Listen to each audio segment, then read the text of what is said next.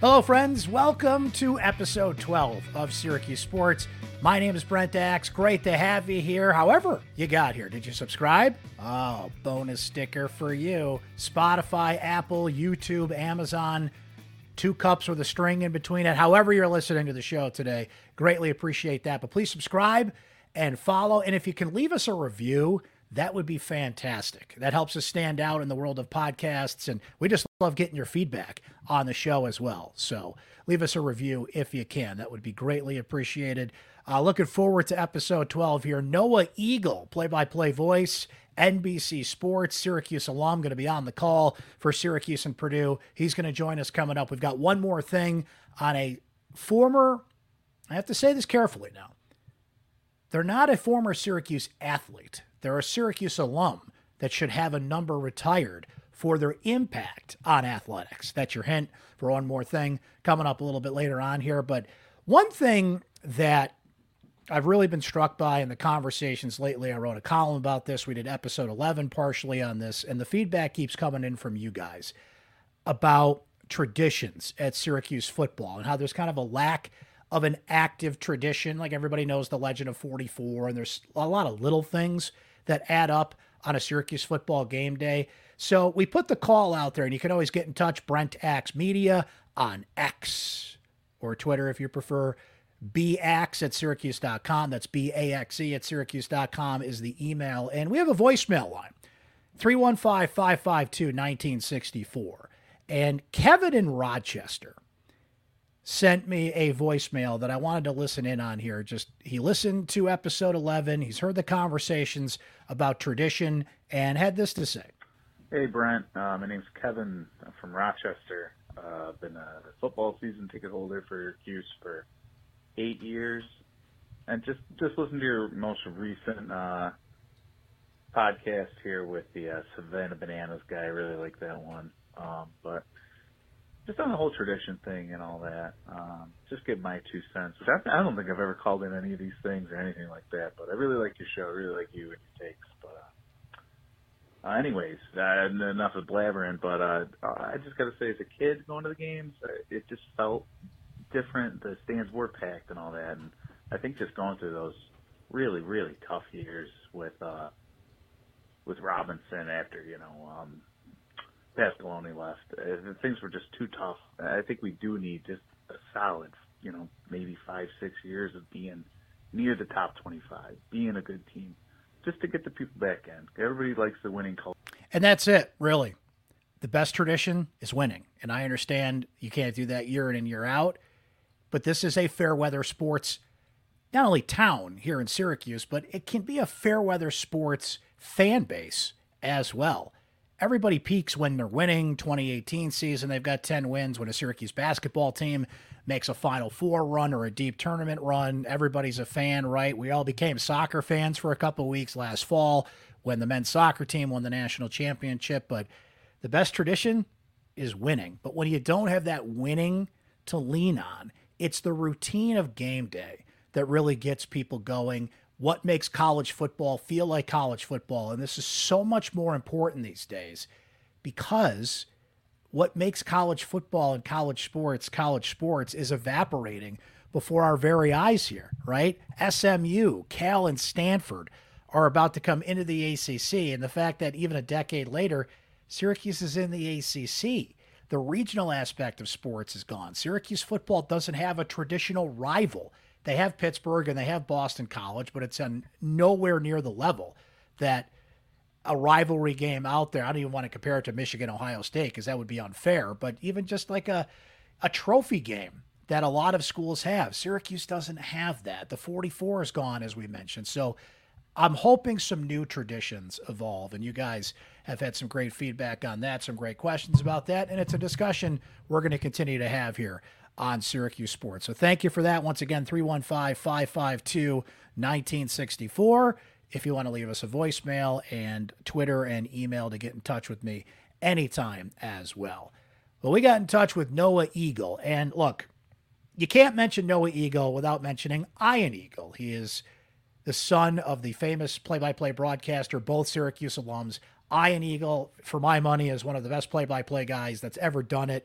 no matter what sport he does, he's going to be stepping into a bigger spotlight towards the end of basketball season when he will be the lead voice on the NCAA tournament. But Ian does the NFL, he does the NBA, he does the Brooklyn Nets, a lot of big time national events. But what I am encouraged to see, and I'm a little biased because I had Noah in my class at Syracuse, and I know Noah a little bit personally, but he is stepping out and establishing his own name and his own brand. But it's fascinating when you look at it. I wrote down a few of them here. The father-son combos that we have seen in sports over the years. The Bucks, Jack and Joe, the Alberts, Marvin Kenny, three generations of the Carey family that called baseball through the years. The Brennemans, Collinsworth, right? Both Jack and Chris Collinsworth, speaking of which, on NBC. Wes and Woody Durham, the Flemings, the Golicks, the Greasies, McDonough, Packer, Shap, Chris and his father, Phil Simms. It goes on and on here. I probably left out a few big ones there. And Noah is one of the next to really stand out there. He is now the lead college football play-by-play voice in terms of Big Ten coverage for NBC. He's on the call for Syracuse and Purdue Saturday night. What do you say we take a listen to our conversation?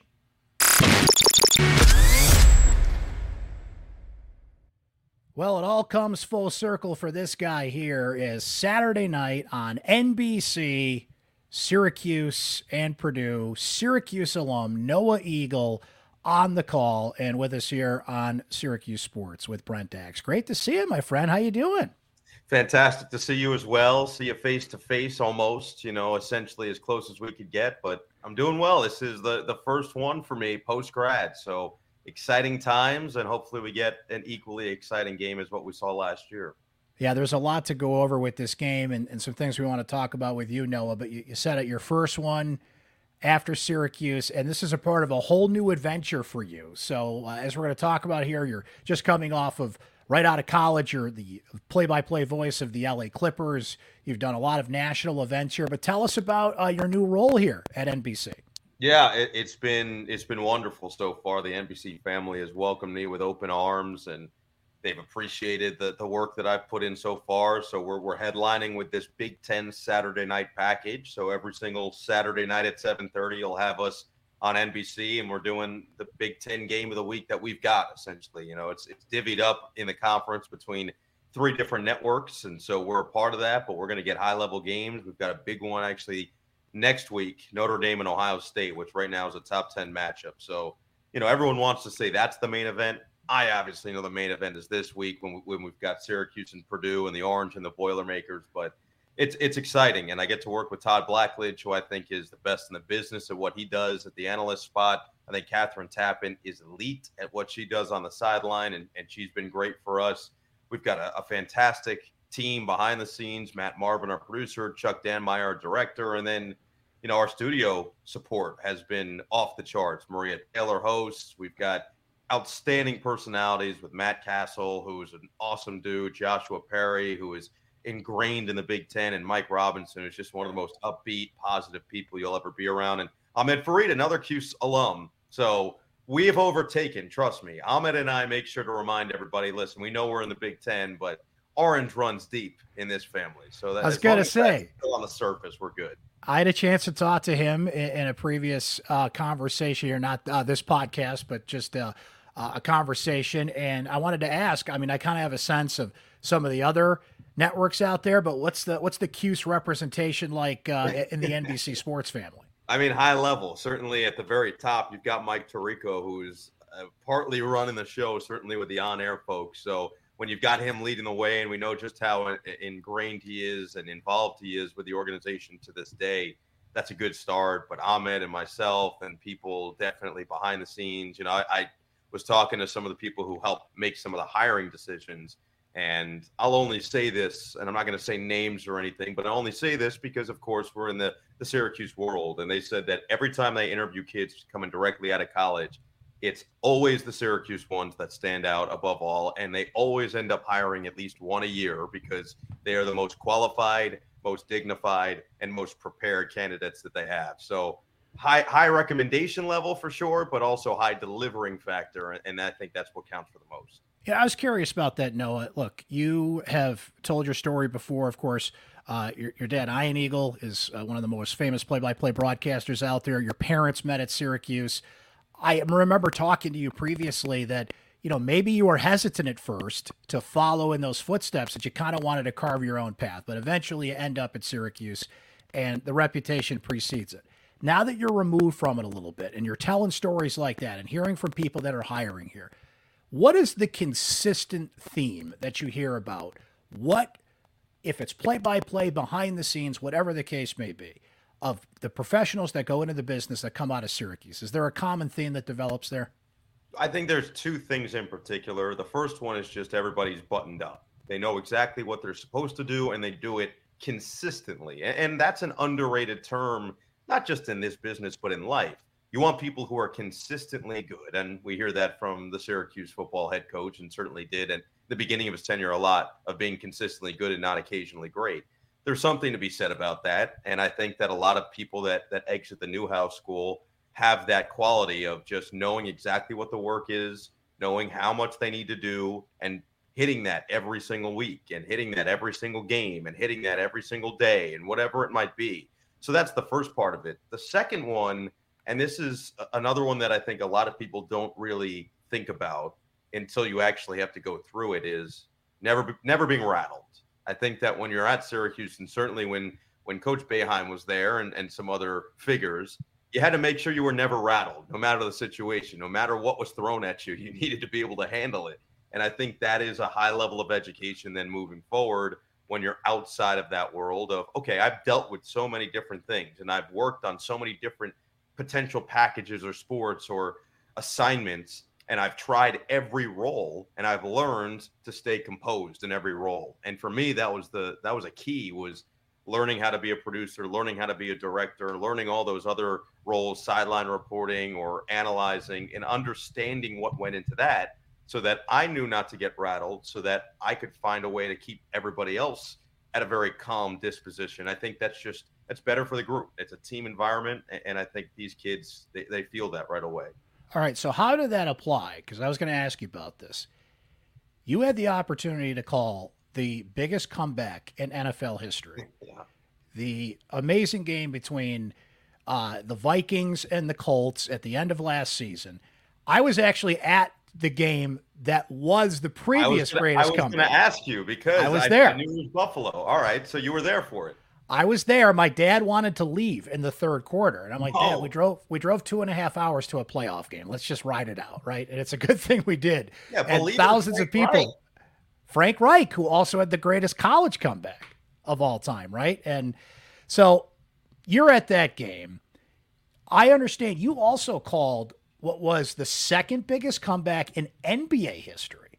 Correct. So how do all these lessons apply when you're calling these games? I mean, you're doing this game, it's 33-0, and what you learned so much, not only at Newhouse, but just in general here, is just don't assume anything. Sports can throw so much at you, but man, in the back of your head, you got to be like, God, it's a 33-0 game here. But your dad had some good advice for you. I know he texted you at halftime, two really valuable pieces of advice. So I wonder if you could share that with people, and just how did all those lessons that you brought up about being ready, being composed, apply in unbelievable games like that you've gotten to call here in your young career?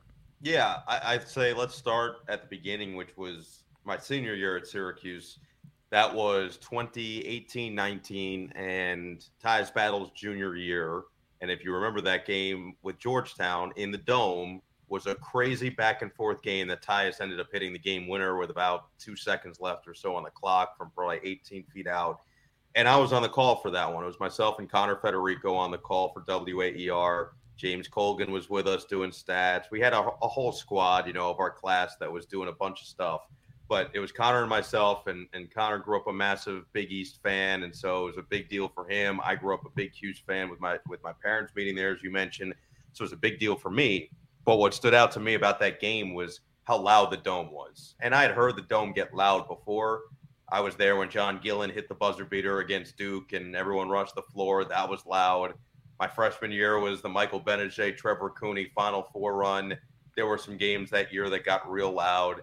My senior year was that 10-win football season with Eric Dungy and Even when they beat Clemson the year before, it got loud. So I'd heard it, but I felt like that was the loudest to that point, that I had heard it even more than the Gillen game winner. And I think it was because of the Georgetown lore, and certainly people that are from the central New York area and lived in the central New York area felt like it was bigger. And I did too, as a Big East, growing up Big East aficionado, if you will, going to the Big East tournament every year, going to Syracuse, Georgetown many times as I grew up. And so from I'm saying as a perspective of a student, it was the loudest I had heard in my 4 years. And I remember calling the game winner, and I'm listening back to it, I'm screaming, absolutely screaming my head off. And I hated when broadcasters overly screamed to that level. Like, it was to the point where you could hear me straining my voice. And so I remember going to my dad and saying, I don't know why, but I couldn't help but scream. And he said, well, it's because you didn't have anything turned off in your headset. You just were hearing everything. And now you're fighting over everything. And so it was a great lesson for me of, okay, when I get to whatever the next chapter is for me, I've got to be aware of how can I limit what I'm getting back so that I'm not overpowered. I'm not fighting back. I'm not fighting over the top of it. So you fast forward to now a couple of those examples. The greatest comeback in NFL history just happens to be at US Bank Stadium in Minneapolis, where that's as close to a college environment in the NFL as you're going to get. The Minnesota fans, they're so into it. And to their credit, they were down 33-0 at halftime. Nobody left. They were all there for the end. They were all there for the comeback. And so it got so loud in there, and you want to let that tell the story, but you also don't want to fight over it. So what did I do? I turned the effects off in my headset. I just let the crowd do the work. Same thing for our first week college football this year at Penn State. 110,000 fans were in attendance that day, actually over 110,000 fans. And they're loud. They believe this is a chance to be the best team that James Franklin has at Penn State, a chance to compete for a national championship. I said, I don't want a single effect in my headset, because then I'm going to be battling that the entire game. And so it was a great lesson that I learned at Syracuse that I've now taken with me the rest of my career. The other thing, and I think this just comes with getting the reps, and it was one of the pieces of advice that my dad reminded me of at halftime of that Vikings-Colts game, is you never give up on the game. You might have to alter kind of what you're talking about, because you don't want to just call it as if it's a close game when it's a 4-touchdown difference. But you want to make sure that you're remaining at least hopeful that things could take a turn. And I think that with the Clippers, with all the comebacks, because it wasn't just a 35-point comeback against the Wizards. They had 25-point comeback in Game 6 against the Utah Jazz to advance to the conference finals. They had other 20-plus point comebacks. They actually set a record my third year with the team for most 20-point comebacks in a season. They had 5 of them. Wow. So I was a part of a lot of crazy games, a lot of crazy circumstances. And with that, you learn exactly that, which is to not give up on the game, which is to always at least just stay locked in and maintain reasons why this could turn. And so long as you do that, you're going to be okay. And so for that Vikings-Colts game, I had known the Colts in their previous game gave up a record amount of fourth quarter points to the Dallas Cowboys. They ended up getting boat raced down the stretch in that game. I knew that the Vikings had the most fourth quarter comebacks in the NFL last year, and Kirk Cousins orchestrated all of them. And I knew that their offense was explosive with Justin Jefferson and Thielen and Hockenson and Dalvin Cook. So anything's possible at that point, especially when it's in Minnesota. The other piece of advice that my dad gave me was exactly what you hear from Marty Glickman all the way through the rest of the Syracuse broadcasting lore. Consider the listener, or in this case, consider the audience member or viewer. What do they need in this moment? What's the storyline? Stay with those storylines. And I think that as long as you do that and frame it in the right way, you're always going to be on the right track. Fantastic advice there all around here. And our friend Noah Eagle joining us here, courtesy of Krause Health, the exclusive healthcare provider of SU Athletics. Now, that's advice you got from your dad. I had a goal in this interview that I didn't want to mention your dad. He gets enough attention, that guy. But I think it's just inevitable he comes up here. But I want to flip the script a little bit. You have been asked repeatedly, I'm sure, what kind of advice your dad gave you through the years, and certainly you were by his side and learned, and he was certainly one of the reasons you wanted to get into this. Is there anything that your dad has shared with you that he's learned from you? I don't know. I think that the one thing that has always stood out to him is just how I've kind of taken it all in stride, and in the way that I've handled the whole situation with him. And so maybe he's just looked at that and applied it even further to his own life. But I think it'll take me quite some time to get to a point where he's realistically looking or listening to me and saying, ooh, I should do more of that. Or maybe he has and he hasn't told me. But I haven't gotten to that point yet where at least he's literally said to me, well, I think I'm going to do that. I think I'm going to do what you did. I think it's still more where I'm saying, you cool if I take that from you? And the answer to this point is always yes. Maybe there will come a day where it turns no. So, Noah, you've had the opportunity to do some amazing things. The Nickelodeon game was so much fun to watch. Fox, CBS, now NBC. I think we should trade you to ABC for a game. And that way you got all 4 networks by the time you're 30 years old, which would be incredible, right? There's so much you've done already and just graduating from Syracuse just a few years ago. So as you kind of mark your career and have had the opportunity to do some great things, what's something you have not done yet that you aspire to in terms of play-by-play of an event or a sport or anything of that nature? Yeah, I would say, most of my life, the top sport or top league or any of that for me was always the NBA, growing up around the New Jersey Nets and then, of course, eventually the Brooklyn Nets. And that was a passion of mine. And I was very close, and I was really hoping that I would get a chance to do NBA Finals games. I think that I was always looking at the finals. I got to go back-to-back years when the Nets made it in the early 2000s with Jason Kidd and Kenyon Martin and Richard Jefferson and that team. And I remember still to this day, the vivid pictures that were just ingrained forever in my head of the NBA Finals and feeling the vibration of the arena. Now, the first year they had no chance against the Lakers. Shaq was too dominant. Kobe was too dominant. It's one of, if not the best duo in NBA history. They're right up there. And they fully just controlled the series, a sweep. But that second year against the Spurs, there were chances. And the Nets, they were up big in Game 6. They let it get away from them, and San Antonio ends up winning the series and the title. But those memories stuck with me forever. So that's high on my list. I'm fortunate that the number 2 thing is going to happen this year with Nickelodeon in all likelihood, and that's the Super Bowl. And I think that's the holy grail for anybody who's a sports fan or a broadcaster. I actually got to attend my first Super Bowl last year, which what a game for that first one to be. I mean, that was an all-time classic. And so that was fun. And then number 3, I love tennis and I do tennis. And so Wimbledon has been on my bucket list just because of the history and the pageantry that goes into that. But I think there's so many things, and everybody always asks me, well, what's your dream job, or what's the one thing you really want to do? And I give a very political answer, which is there's not really one thing that stands out. I'd say those are ones that always were kind of at the forefront of my head. But there was never one thing where I said, if I don't do this, I'm a failure. As long as I'm having fun and as long as I continue to be challenged in some way and continue to try different things, then I'm good. I think I'll be more than okay, and I'll be happy when it's all said and done. And again, I know it sounds political, but it's the God's honest truth. Well, and it's interesting because all these things you get to try. Getting an opportunity, you mentioned how big of an NBA guy you were growing up. I mean, to be the voice of the LA Clippers, like for a lot of people, if you did that the rest of your life, yeah, that's great. That's fine. Like your dad does so many national events, but is there with the Nets game in and game out as well. What's that experience like? I mean, you get to do all these national events, and like you said, you want to try different things, right? And you're trying different games for NBC, and here's your alma mater that shows up. So some familiarity will always creep back in. But what is that like today, going forward, to be the voice of a team, even with all the different outlets that people have to learn about the team, to read about the team? Maybe it's not the same as, when Harry Carey called the Cubs back in the day, but what was that experience like for you with the team day in and day out, and what that means to a fan nowadays? Yeah, it was amazing. And I think the biggest reason for that was because of my passion for the league and my passion for the game. And basketball was always such a big part of my life.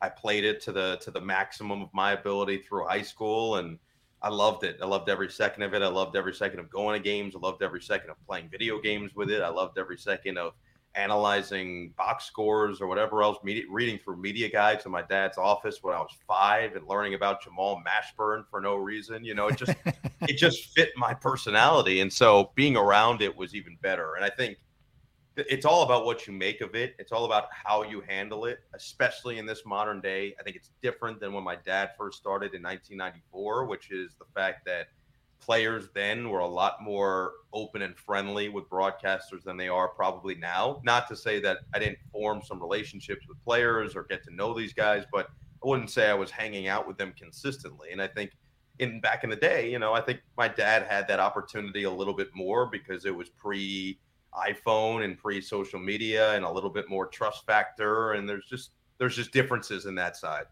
The other thing for me was, okay, how can I get information that everybody else can't get? You mentioned it. You can read or you can listen to a podcast, or you can listen to interviews. What am I getting that other people aren't? Well, I have access to at least the coaching staff, and I can get inside information about that. And then I have to make sure that I'm utilizing it the right way. I'm then processing it, digesting it, and releasing it in a way that's not going to get anybody in trouble, that's not going to put the team in a bad light, because at the end of the day, I was still an employee of the team. And so you want to make sure you're fair and impartial in many ways, but also make sure that you're skewing it for the fan of the team that you're actually covering. And that's the Clippers. And so, when I interviewed with Steve Ballmer, he had said that he was very much okay with having a homer. And I'm from the New York area, said, that's not my style. I'm just going to be honest with you. I'll never be 100% a homer. He said, now, am I telling you, am I going to be 50-50? No. Because then what am I doing? I'm not the voice of the team if I'm 50-50. But maybe 70-30, 65-35. Yeah, I'd say that's a little more realistic. And I said, look, if there's a highlight that the other team has, if Jonathan Kuminga comes into, at the time, Staples Center and posterizes Ivica Zubac, I have to call it like he posterized Ivica Zubac. The audience isn't an idiot. They're going to eventually see the highlight and be like, what the hell was Noah talking about? He made it seem like it was a routine jam. Can't do that, right? No. So there's a balance in all of it, but I think a little different than it used to be, just with the access and with the familiarity maybe that he used to get. No, let's circle back here to this matchup, Purdue and Syracuse. You're going to be calling an NBC on Saturday night. As you've started to get ready for this game, I know you've spoken with the Syracuse coaching staff already. What do you feel like just the feel of this game is starting to build into? What kind of a feel do you get coming into this thing? Putting aside you're calling your alma mater, like this is a really fascinating game from the standpoint of Syracuse has put up these monster numbers, top 5 in the country in a lot of categories so far, yet it's Colgate and Western Michigan. They have been kind of off the radar so far. They haven't been on national TV or anything, and all of a sudden they're going to be thrust out there in primetime on Saturday night with a chance to really show what they got. So as you've gotten ready for this, what's the sense you get around this game? Yeah, I think to your point, storylines are plenty, which is good for me. Last week we had Maryland and Charlotte, and everyone looked at that on the schedule and were like, really? Maryland and Charlotte? That's a tough one for you. And I said, no, it's actually a really intriguing matchup. If you actually pull back the layers and peel that onion a little bit, you realize, there's some intriguing stuff we can get into. Sure enough, that all played out. I fully expect that to happen again. It feels eerily similar just in terms of the buildup from the first 2 weeks of last season for both these teams into the week 3 matchup. And obviously you just changed the venue. But what we saw on the field last year was incredibly exciting and incredibly sloppy football. And so I'm not expecting it to be as sloppy maybe, but I do expect it to be exciting. Purdue just got a big win. They needed it badly at Virginia Tech last week, the way they fell. And I think a lot of people saw that they lost to Fresno State week 1, which they did at home, and said, how could they do that? Fresno State's a good football program. Jeff Tedford is a good football coach, and they get high-level players. They are right off the cusp of being a Power 5 school. So I never looked at that and said, man, what a bad loss. It was bad for this game because you were hoping both teams would be 2-0 and that could provide a little bit more spark. But Purdue is better than maybe what you think they are just based on the paper. And to endure what they did last week with a 5+ hour rain delay at Virginia Tech, we know how hard it is to play at Blacksburg, as is. But then to have a delay on the road, it's one thing where you have a 5-hour delay, you have your home locker room. You're going 5-hour delay road locker room, come back out and get the job done after squandering a 17-point lead. That shows a lot about what that team's made up of. And Ryan Walters, their new head coach, is the youngest coach in the Big Ten. He's just past his mid-30s, but he's a high-level defensive guy. He led that Illinois defense to be the best in the country last year in a lot of statistical categories. And sure, they had high-level talent, but so will Purdue. And Purdue's going to have some big bodies. Offensive line's going to be just way better than what Syracuse has seen these first 2 weeks. And defensively, they're going to want to get after them. They're going to want to pressure Garrett Schrader. They're going to want to see what this offensive line, what kind of holes they have. And certainly without David at right tackle, I think that you can fully expect that Purdue is going to try to get them into some second and third and long situations. And with no Aronde Gatson, they know that they have to key in on maybe more players than they would have expected. But I'd expect that Purdue wants to get back. The other similarities is you've got Garrett Schrader playing really well as he did through 2 weeks last year. And you've got an experienced quarterback. It's not Aiden O'Connell, but Hudson Card comes over from Texas, and he's talented. He's a talented kid. And talking to the Syracuse coaching staff, they know that. And they are fully making sure they have their team prepared for everything that he brings. I got to be honest, when I think of rousing environments in college football, Purdue's not at the top of my list. But it's a sold-out game. They seem pretty fired up about it. And the more you've looked into it, Noah, and you mentioned earlier when you were talking about how you literally have to change the effects in your headphones sometimes to really focus in on the game itself. In getting ready for this, what have you discovered about what the environment is like at Ross-Ade Stadium? I think it's going to be legit. I don't know if it's going to be – I'm not saying it's Penn State. I'm not saying that it's going to Auburn or Alabama or LSU or any of these crazy, crazy ones, or even Virginia Tech for that matter. But – I do think the fans are going to show up. They tend to, especially early in the season for a night game like this, they tend to go and support. Purdue always has a couple games every year that they're known as the spoiler makers because they find a way to upset a top 10 team. And I'm not saying, again, Cuse is a top 10 team right now, but the way they've played through 2 weeks, they know that. They know they've outscored their opponents 113-7. And I think the fans are excited for what this team is capable of because of the new energy that Ryan Walters brings. And it's energy. I think that's the proper word for him. He's injected a different life into this program. And Jeff Brom did an excellent job while he had been there and goes back to his alma mater now back in the ACC. But Ryan Walters brings something different. He brings an element that I don't think they've had in a little while. And this youth movement and it's just exciting. You know, you go back and look around some of the Big Ten coaches, even James Franklin, when he first got to Penn State, injected a life into that program. Even Ryan Day taking over for Urban Meyer was young. He was hungry. Jim Harbaugh is a different type of situation altogether. But there are a lot of these situations where you look at and say, okay, they built it. And I think it's going to be a build, but I do believe they have talent right now. And again, it starts with their quarterback. Hudson Card filled in for Quinn Ewers at Texas last year and was good. I mean, he was a good player. And I think if you're not careful with him, he's not the one thing that when we talked to Rocky Long, he had mentioned. He said he's not trying to run. He doesn't want to run. He wants to throw, but he can run. And if you're not careful, he'll beat you with his legs. And so I'm curious about the environment. Dino had coached there. I believe he was the wide receivers coach. I can double check on my notes. Yeah, wide receivers coach from 91 to 93. Yep. So he was there in the early 90s, and they've renovated the stadium twice since, in 2002 and I think maybe 2019 or 2020. But he said that it's a legit environment. He called it raucous. He called the fans there informed and energized. And so I think that's what you'll see. Can't wait to hear the call, Noah. It is great to see you. It's great to hear from you. I just love seeing what you're doing out there. Continued luck and success to you, my friend. I know we'll catch up down the road here, but thanks for hopping on with us today on Syracuse Sports. BA, you're the best, man. This is always a pleasure, and anytime, you know where to find me.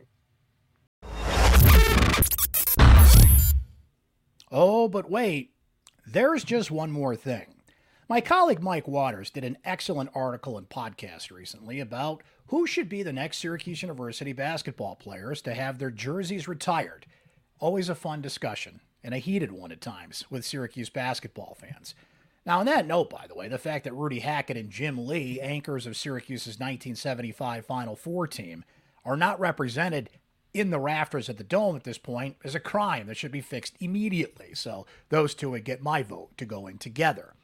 But I want to bring your attention and officially start a campaign to another athlete that I think deserves the honor of a number retirement.